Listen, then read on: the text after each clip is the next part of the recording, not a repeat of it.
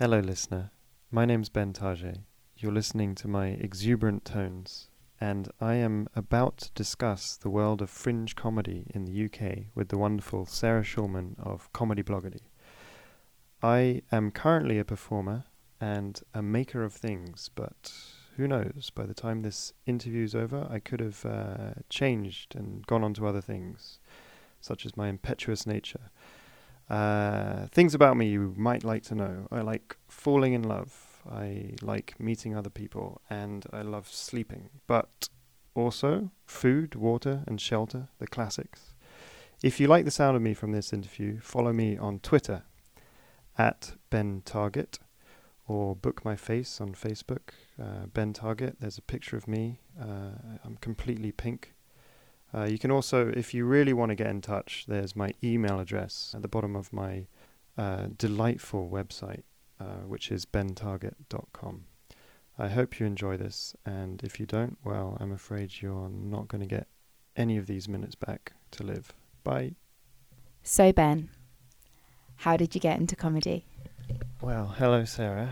I got into comedy through two friends, Joe Parham, who currently writes for Cartoon Network, and Mark Cooper-Jones, who currently gigs with the sketch group Wit Tank. So I was living in Paris, working as an English teacher, and I decided I wanted to become a doctor, so moved to the UK to pursue that, and headed up to the Edinburgh Fringe over the summer.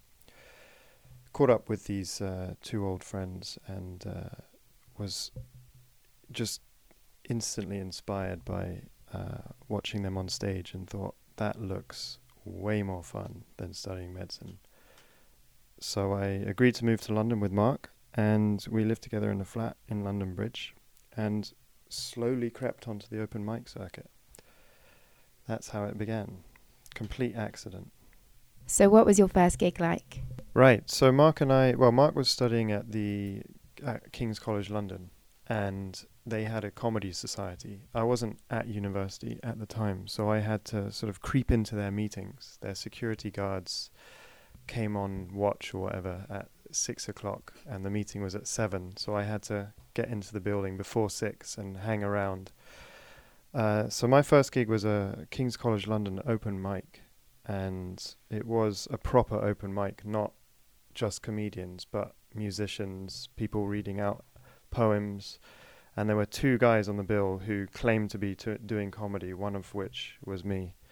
And I'm not sure it was really comedy. It was kind of ideas more or less that I'd had on the way there. But it was fun nonetheless, and it made me want to continue. So what did you do on your first gig? What kind of material? I had lots of lists, which were sort of aspects of my personality I found risible and wanted to share with the audience. I had some observations about growing up abroad and moving around a lot. And I also had a sleeping bag, which at the very start of the gig I opened extremely slowly. There was some sort of punchline to that, and then at the very end of the set, I got into the sleeping bag and sung a song. It was quite strange. But the thing I noticed was that I managed to hold the attention of the audience rather than make them laugh, and that made me think, well, if I can get their attention, if I can then learn how to, I don't know, write jokes or be stupid, then maybe I can make them laugh as well. Yeah. So how often did you start gigging after your first gig? After my first gig, there was probably about a 2-month break.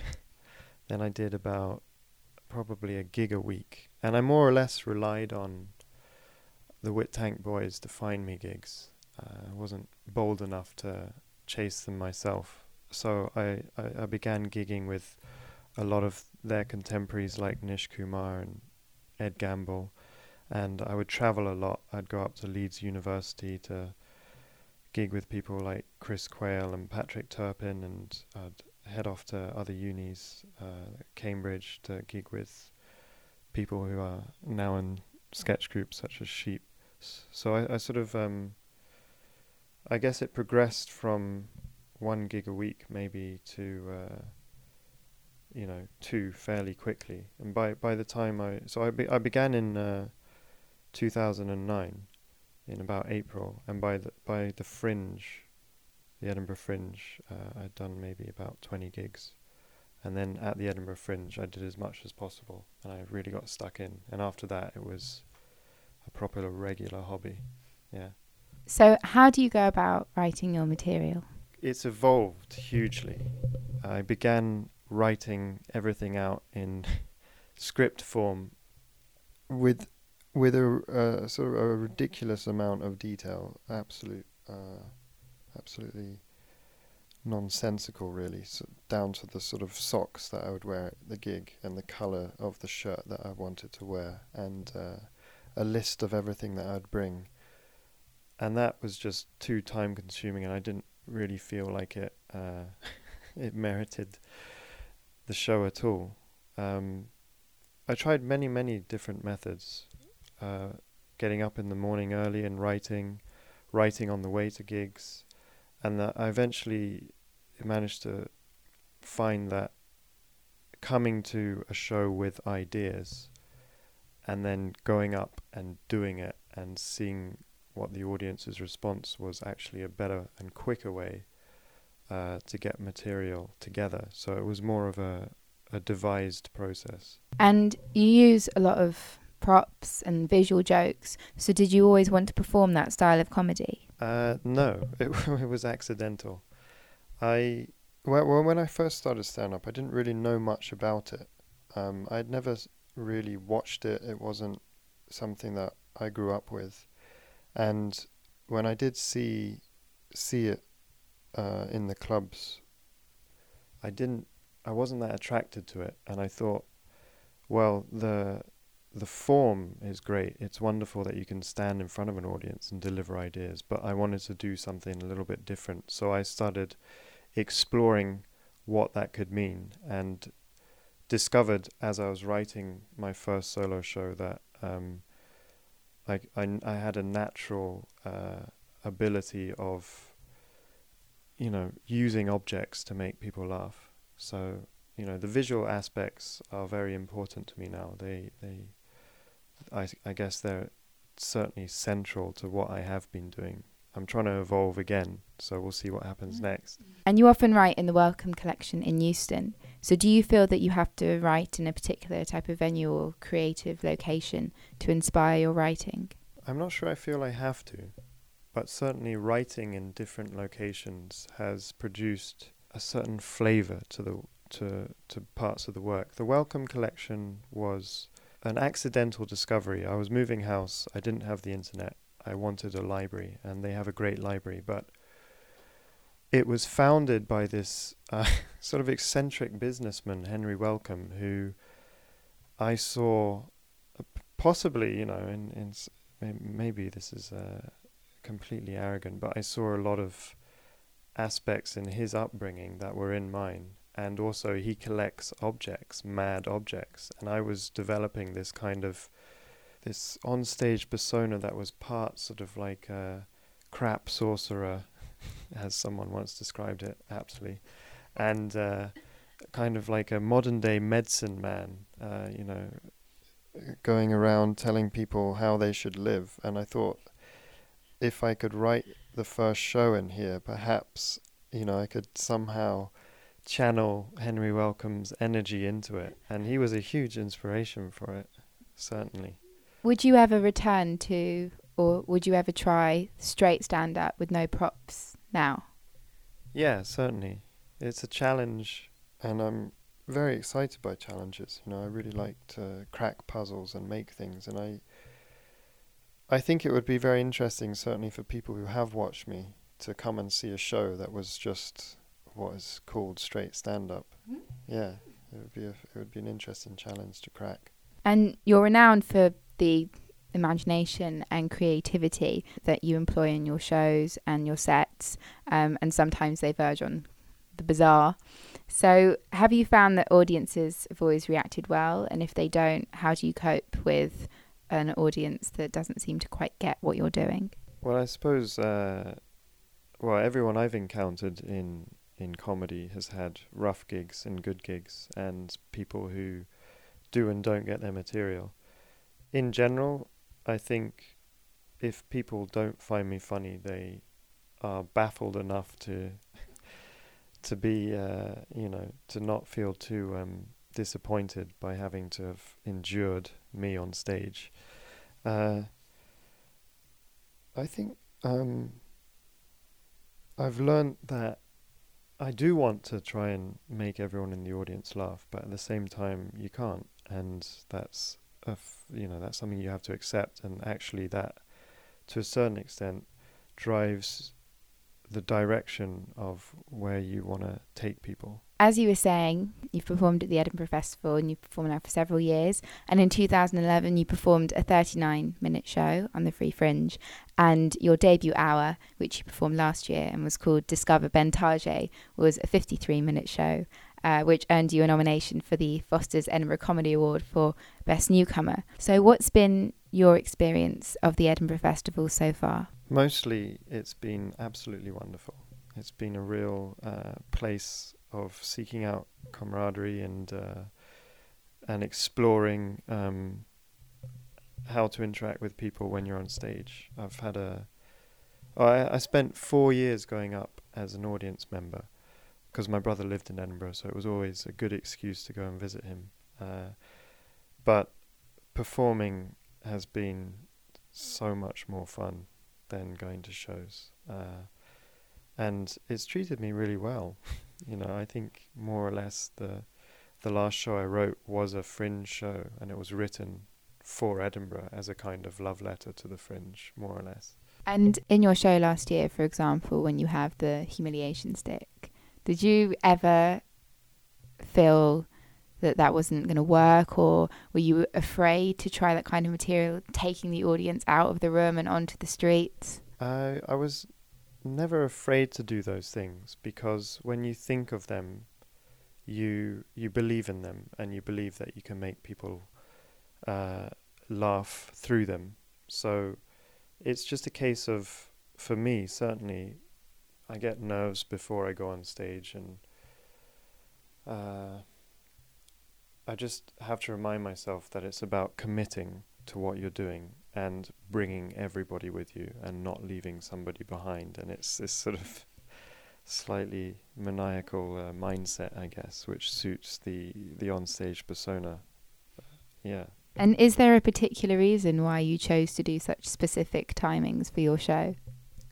Timings as in the hour? As in like 39 minutes, 53 minutes. Right. Well, 39 minutes was poking fun a little bit at the whole awards furore, which everyone gets easily wrapped up in. The Edinburgh Comedy Awards are something that many people aspire to, and I think it can get in the way of creativity if that's your goal. It should be more, I believe, about trying to make as good a show as possible. So they have rules, and I think one of them is shows over 50 minutes are eligible to be put forward for the awards. Yet, in the past, certain acts have been nominated, such as Late Night Gimp Fight, because they've had shorter length shows. So I wanted to kind of state very specifically in the blurb that this was a show that could not be nominated at all, and please leave me alone. I'm just learning.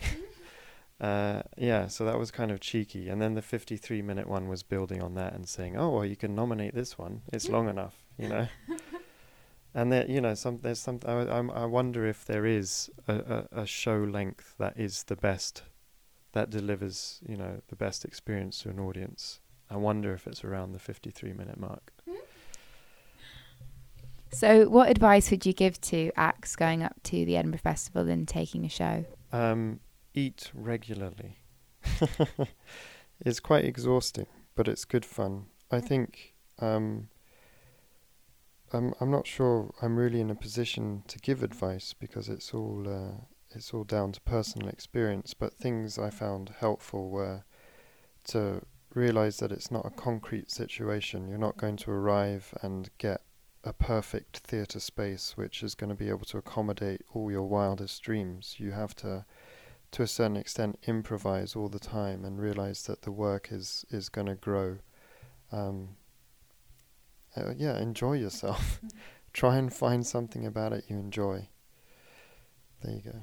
And recently you've been gigging quite a lot around the UK, and you were saying as well that when you first started out that you were gigging in Leeds and Cambridge. So how have you found that different audiences around the UK have reacted to your comedy? Really well. I've been pretty fortunate.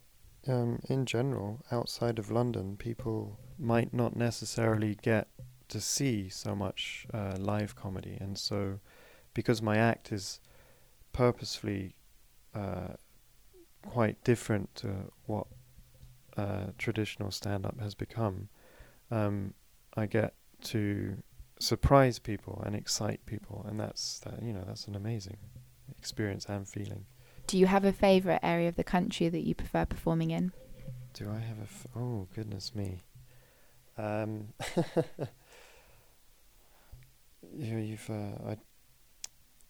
like it when people enjoy what I do. Yeah. I do like Edinburgh. I like it. I like the Fringe. And you've lived all over the world, including Singapore and Texas, France, and obviously the UK. And one of the great things about your style of comedy is that the visual nature of many of your jokes makes it accessible to people of all ages and nationalities to understand. So have you found that having such an international upbringing and experiencing so many different cultures has an effect on your comedy? Interesting question. I haven't sort of analysed it so deeply. Perhaps it shines through the work, but there are certain elements. Moving all the time, growing up and having to constantly pack up your possessions and move them on, perhaps comes through in that my act involves a lot of movement, and I'm always carrying things to the gig, and there's a real sense of, this is a journey, and the actual traveling in stand-up as well is, I find that exciting. A lot of people dread it, but I love to be on trains. I love this sense of adventure that comes with doing this, and that deeply roots me in how I was brought up. And did you perform stand-up in other countries as well? Yeah, I've been lucky so far. I've done some shows in Holland, and I know it's not another country, but some people might say so. Jersey and France as well, and I'm hoping to eventually get over to Australia and South Africa and America. And did you find that you had to change your style of comedy at all, or adapt any of the jokes when you were performing there, or did you just do the same set that you would perform in the UK? I thought about it quite carefully, but I discovered when I was in Holland, I discovered that the audience didn't like me to physically interact with them, so I had to rely more on the visual one-liners or prop gags that I have, and drawings. I'm really excited to see how audiences in other countries that I haven't been to might see the work. And you've also been working on several film projects recently, including Frank and The Bird, which you've written with Joe Parham. And although you didn't necessarily perform in Frank, a lot of the props in the film, which play a very important part, were built and designed by you. So would you say that the style in which you make films complements your style of stand-up? Possibly. I think that might be down to an audience to decide. I love to make things. I love creative challenges, and I think so does Joe. Joe is I feel first and foremost a writer, and that's his craft and discipline. Mine has been over the years predominantly drawing and building stuff. So we're just quite lucky to have worked together as a team that our skills complement each other, and I think our taste in humour that has been explored in stand-up feeds into the films. And do you prefer performing in a film setting, even if you're not necessarily on it? But did you prefer that sort of process, or did you prefer the live experience? I like both. There's nothing quite as harrowing as doing badly at a live gig, but there's nothing I've discovered quite as that gives a great sense of elation as doing well within the realm of making things I'm talking about. But I am more, I think, a collaborative person than a competitive one, and I do not particularly enjoy the competitive element that comes with the community in stand-up. I really enjoy working with people, trying to remove ego from the project and trying to end up with making choices that result in the best possible realization of what you're trying to do. So I'd love to continue making films, especially with Joe. We'll see how it goes. And you studied product design when you were at university. So do you feel that studying a degree like that has had a real effect on the way that you create comedy and art? Yeah, for me it has, because product design is learning how to make something completely. And by that I mean you explore every element of a product and how it interacts with people. And I see my shows as inventions, as constructions. I construct them, and I use a similar method to make them that I learnt whilst I was at design school. Yeah.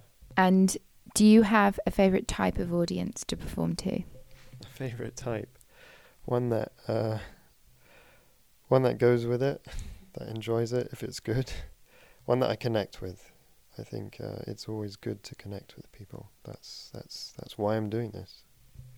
And have you found that, for example, when you were performing at Comedy Club for Kids, that you prefer performing to children, and did they get your comedy? Did you feel they got it in the same way as adults? I'm not sure. I haven't performed to kids that much. I want to do it more because it's a real challenge for me. I find that I've learnt more from them. They, in my opinion, dictate how they want the gig to go. They're not there to sit and listen, or they haven't paid to, they're not on their one night out on the week and everything needs to go well. They're kind of bought by their parents and they're, they're in their own world. They've got their own rules, and you have to enter that and figure out, how you can be, the idiot of the moment that they can all laugh at. And do you have a favourite type of venue that you prefer performing in? Oh gosh, all these questions about favourite things. I'm not sure if I've thought about it too deeply. A favourite type of venue. I've always enjoyed gigging it up the creek in South London, in Greenwich. I think gigs that have got, well, it's the classic thing of low ceiling, dark room, slightly damp, reeking of beer, or there's this room in Tufnell Park. I can't remember what it's called. Toriano's, which is like this basement under a bar, and it's properly grim, but it's very punk rock. It's pretty cool to do that gig. It's you do feel like this is what it's about. Yeah. And do you have any tips or advice for aspiring comics? You'll figure it out. You'll figure it out. And do you have any tips or advice for students? Look after your teeth. Dentists are increasingly getting more expensive, and who knows, we might not have an NHS in a few years, but you only get one set of teeth. So irrelevant whatever you're doing outside of looking after your teeth, don't neglect that. Get a disciplined routine. Figure out which toothbrushes respect your gums. Figure out which toothpastes aren't going to erode your enamel. Use floss regularly. I would say twice a day. Look after your teeth. Okay? If I hear that you're not looking after your teeth, I will find you. Okay? All right? Do it. Don't let me down.